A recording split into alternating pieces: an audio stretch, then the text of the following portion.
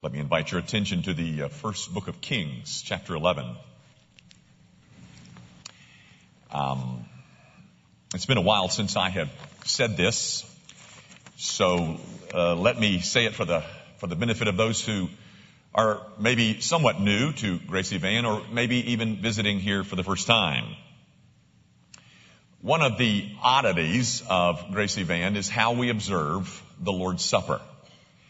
But really, the only odd thing about it is that we put it at the center of our service as opposed to tacking it on to the end. Which means that you as the worshiper have time alone with God where you sit to spend it any way you like.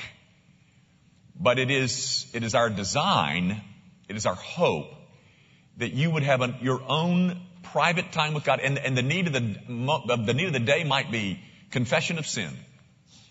It might be thanksgiving. It might be praise. I don't know what that is, but we're hoping that we can use the occasion of the Lord's Supper as an opportunity for you to do your own specialized, privatized, individual worship where you sit. Of course, one of the things that means is that my sermon is shorter. I know that'll be good news, but let's get to it. You follow as I read in 1 Kings chapter 11, beginning at verse 29.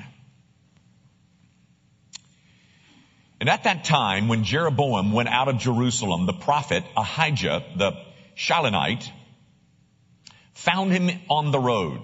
Now Ahijah had dressed himself in a new garment, and the two of them were alone in the open country. Then Ahijah laid hold of the new garment that was on him and tore it into 12 pieces. And he said to Jeroboam, "Take for yourself 10 pieces, for thus says the Lord, the God of Israel, behold, I am about to tear the kingdom from the hand of Solomon and will give you 10 tribes. But he shall have 1 tribe for the sake of my servant David and for the sake of Jerusalem, the city that I have chosen out of all the tribes of Israel, because they have forsaken me and worship Ashtoreth, the goddess of the Sidonians, Chemosh, the god of Moab, and Milcom, the god of the Ammonites. And they have not walked in my ways, doing what is right in my sight, and keeping my statutes and my rules as David his father did. Nevertheless, I will not take the whole kingdom out of his hand, but I will make him ruler all the days of his life for the sake of David my servant, whom I chose, who kept my commandments and my statutes. But I will take the kingdom out of his son's hands and will give it to you, 10 tribes. Yet to his son I will give 1 tribe, that David my servant may always have a lamp before me in Jerusalem, the city where I have chosen to put my name. And I will take you, and you shall reign over all that your soul desires, and you shall be king over Israel. And if you will listen to all that I command you, and will walk in my ways and do what is right in my eyes by keeping my statutes and my commandments as David my servant did, I will be with you and will build you a sure house as I built for David. And I will give Israel to you. And I will afflict the offspring of David because of this, but not forever. Solomon sought therefore to kill Jeroboam, but Jeroboam arose and fled to Egypt, to Shishak, king of Egypt, and was in Egypt until the death of Solomon. The grass withers and the flower fades, but the word of our God endures forever. Hey guys, let me tell you the story here. Let me try to make some sense out of this for you, but maybe you don't need it, but let me try to just rehearse it real quickly. First of all, when this event takes place, Solomon is the king of Israel. And you know Solomon, that's David's son, remember him? But it's towards the end of his reign. Now, I don't know how close it is, but if you'll notice in verse 43, Solomon dies. I read through verse 40, but in verse 43, Solomon dies. Now, I don't know what time frame it is, but it was in the last, few months, let's say, of Solomon's reign. During that time, in these last days of Solomon's reign, a prophet by the name of Ahijah goes out and meets up with a guy by the name of Jeroboam. Now, I'm not sure those names are familiar to you. Maybe they should be, but he goes out in this new garment. Now, what garment? But it was a piece of outerwear. It's a new piece, and he meets him on the road alone. And he takes off this garment. Can you imagine? He takes off his garment, and he tears that garment into 12 pieces. And then he turns to Jeroboam, and he says, verse 31, "Take for yourself 10 pieces, for thus says the Lord, the God of Israel, behold, I am about to tear the kingdom from the hand of Solomon, and will give you 10 tribes." Now, guys, do you see what this is? It is an enacted parable. It is a highly symbolic act.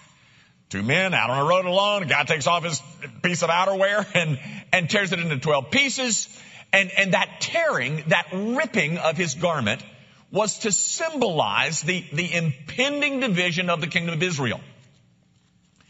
The 10 tribes that were given to Jeroboam, or the 10 pieces of cloth, were to symbolize those 10 tribes of Israel that were going to be given to Jeroboam to rule over, called the northern kingdom. There was one piece of cloth that was left for the southern kingdom and called Judah. Now, I know you're sitting there thinking, 10 plus 1 equals 11. There was 12 tribes. There's several possibilities, but I think this is the best one.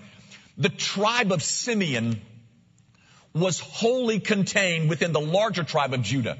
All its boundaries were within Judah. So when you got Judah, you got Simeon too. I think that's how to understand it. But that's not my point. My point this morning has nothing to do with the division of Israel and the piece of history. And folks, this is a very significant piece of history of Israel when the kingdom was torn apart. What I want you to see is this. What I want you to notice is this. I want you to see how God communicates a very significant piece of information. Gang, this is about a civil war that's about to take place. This is a cataclysmic piece of information that is being given to Jeroboam, and notice how it's being given. It's being given through a piece of drama.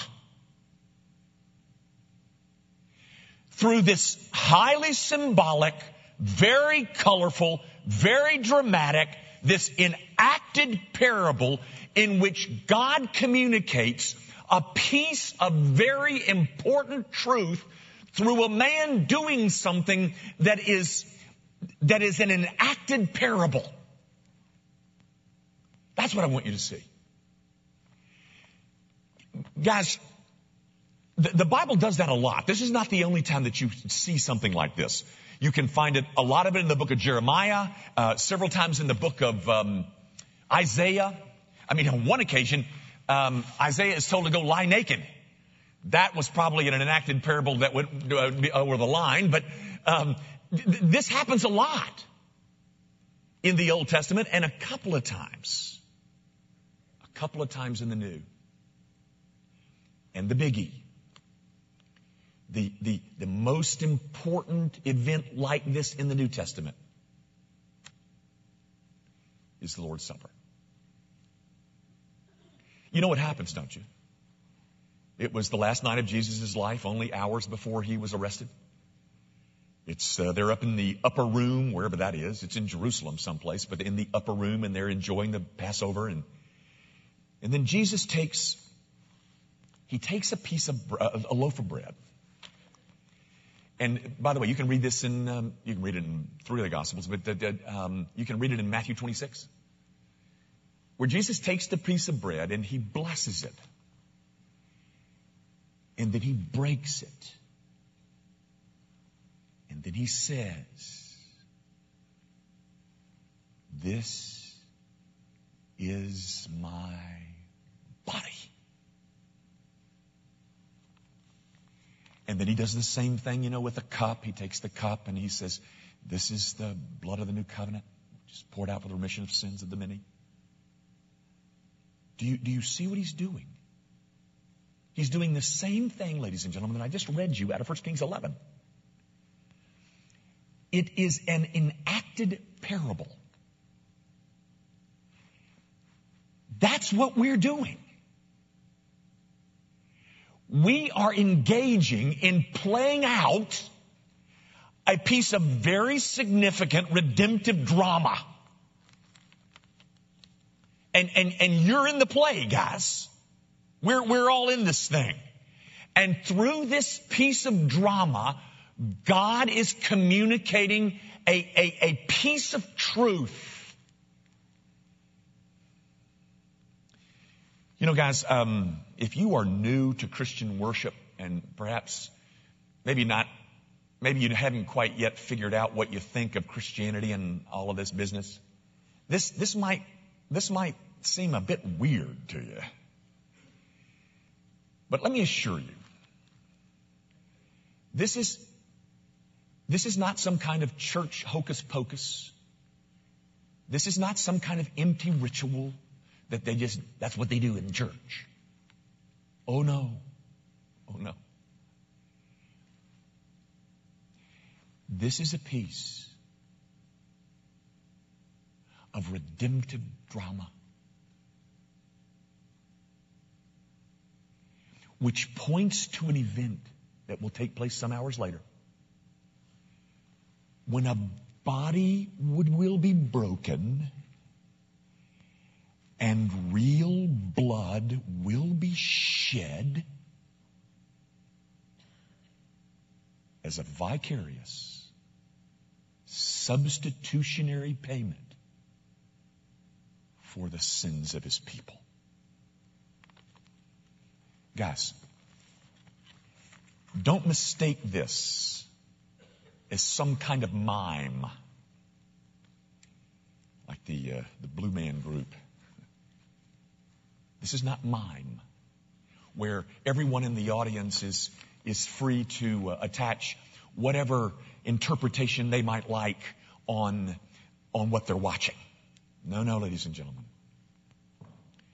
There is only one message here. There's only one message. And that message is this: that through the broken body and shed blood of Jesus Christ, God has found a way to save his people.